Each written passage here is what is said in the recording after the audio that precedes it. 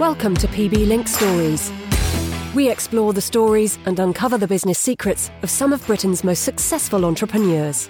It did impact on my confidence, and I did feel inferior because of my accent. And she told me that I spoke too softly and I could hardly be heard.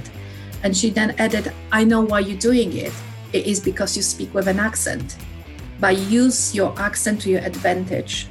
Join us at our next event and engage with the business community.